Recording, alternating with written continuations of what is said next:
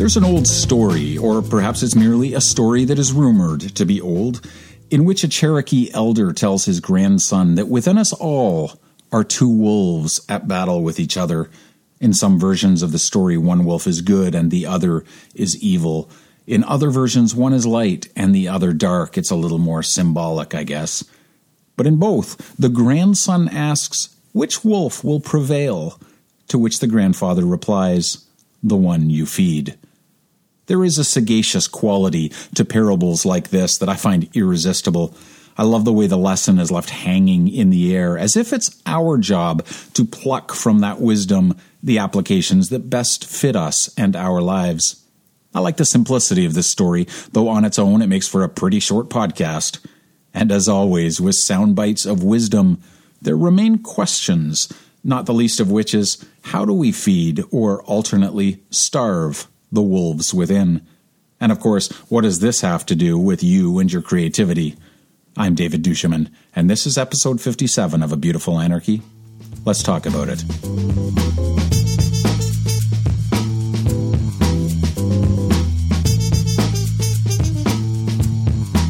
Long before it gets to the fingertips with which we write or paint or use the camera, or to whatever parts of your body are your means of making, creativity is an inner game.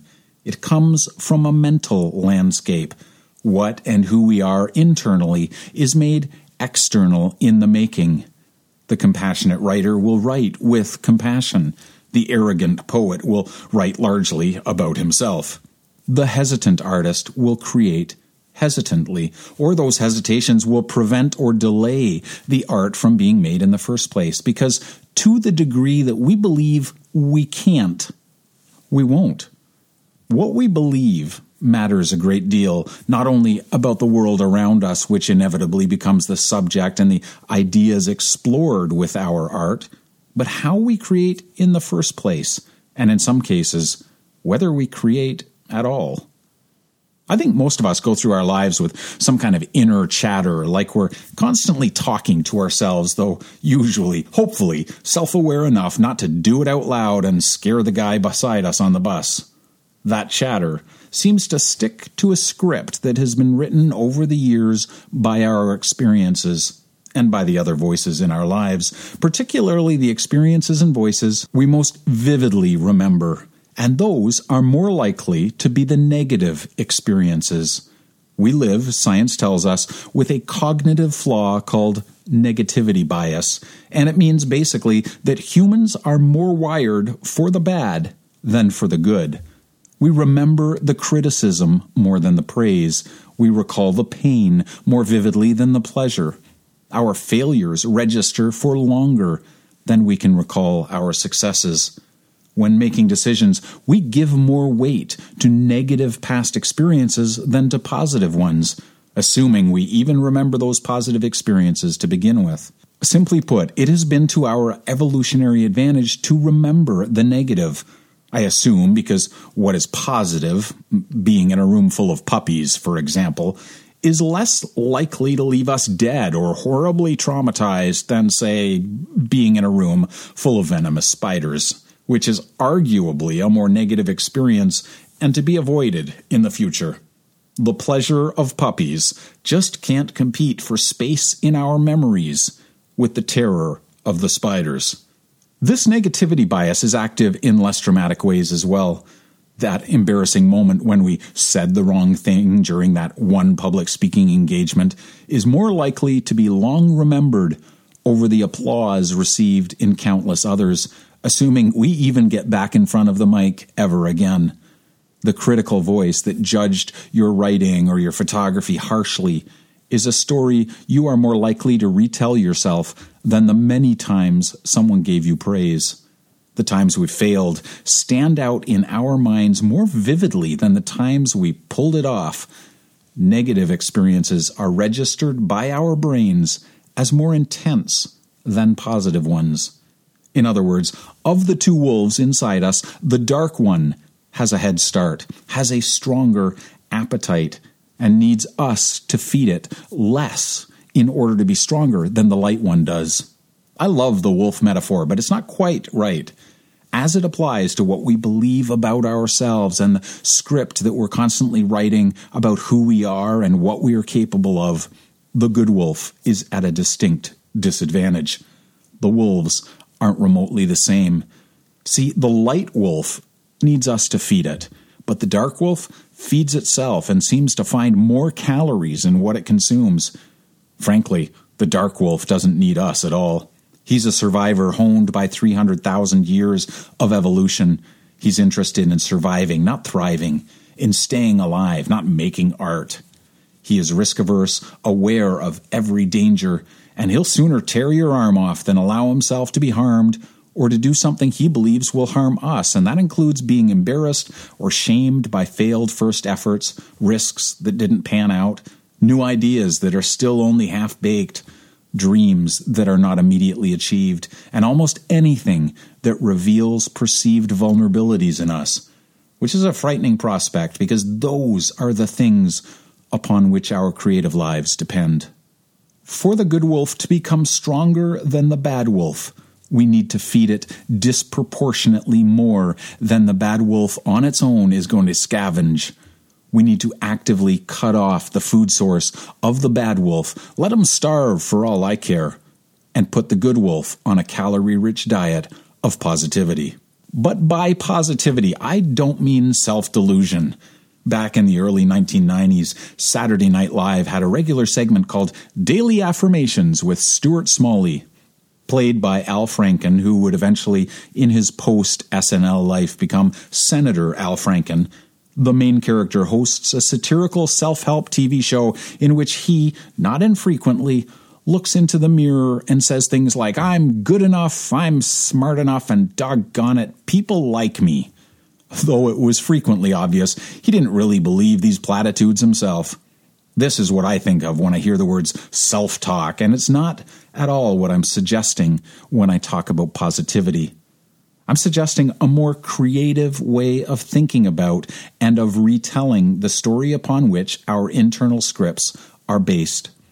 If the human brain is so naturally predisposed towards the negative, which in turn reinforces our aversion to risk and the kind of stepping out into the unknown that is required to make anything new, new ideas, new dreams, new art, new ways of living and being, then until evolution updates our firmware, we're going to have to rewire that brain ourselves.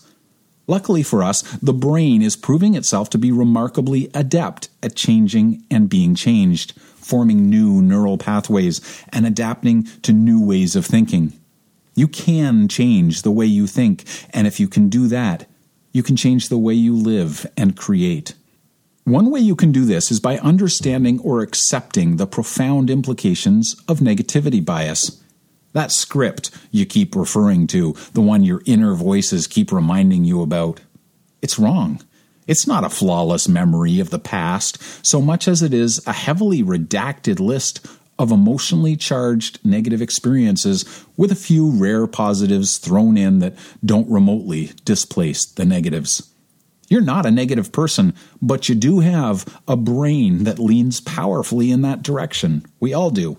There's only so much room in there for the memories of your life to this point, and it has discarded the ones it deems less important. Of all those victories, all the things you did well, at which you didn't fail, and on which, if they were still there, you could look back and use them to feed the white wolf. They've been expunged in favor of what your brain considers more important. Your brain's way of saying, "Don't do that shit again." And the dark wolf eats it up. Good for survival in a tooth and nail kind of way, but lousy for a life of creativity, experimentation, and risk. What would happen if we were more proactive about helping our brains remember the victories? How useful would it be if there were an archive somewhere other than your brain to which you could go to feed the white wolf? I keep a journal for that, a place that I can reframe the lessons I learned, a place I can look for something more objective about my experiences. In those journals, I'm honest with myself, but also compassionate and patient, and I make an effort to write down the victories, the stories of ground that I've gained and lessons I've learned. It's kind of like a prosthetic brain, a storehouse to retain the positive things my real brain otherwise ditches in search of the more dramatic headlines. My brain, like the Daily News, seems to believe that if it bleeds, it leads. My journal helps me feed the right wolf. I also keep a folder of emails. I call it my victory file, and I go there when the dark wolf starts to circle. It's full of letters from others telling me that I've made a difference, that I've contributed, added value, done something good and worthwhile. These slowly rewrite the script in my head that tells me I am only the sum of the dumb shit that I've done in pursuit of the good stuff. They reintroduce good memories and displace some of the bad. The absurdity of Stuart Smalley's daily affirmations aside, how I think about and talk about myself and my efforts is important in keeping the right wolf fed. I don't use affirmations, not consciously, but I am very careful about how I frame my experiences, because the moment I let my brain judge them and frame them as negative, it feeds the dark wolf.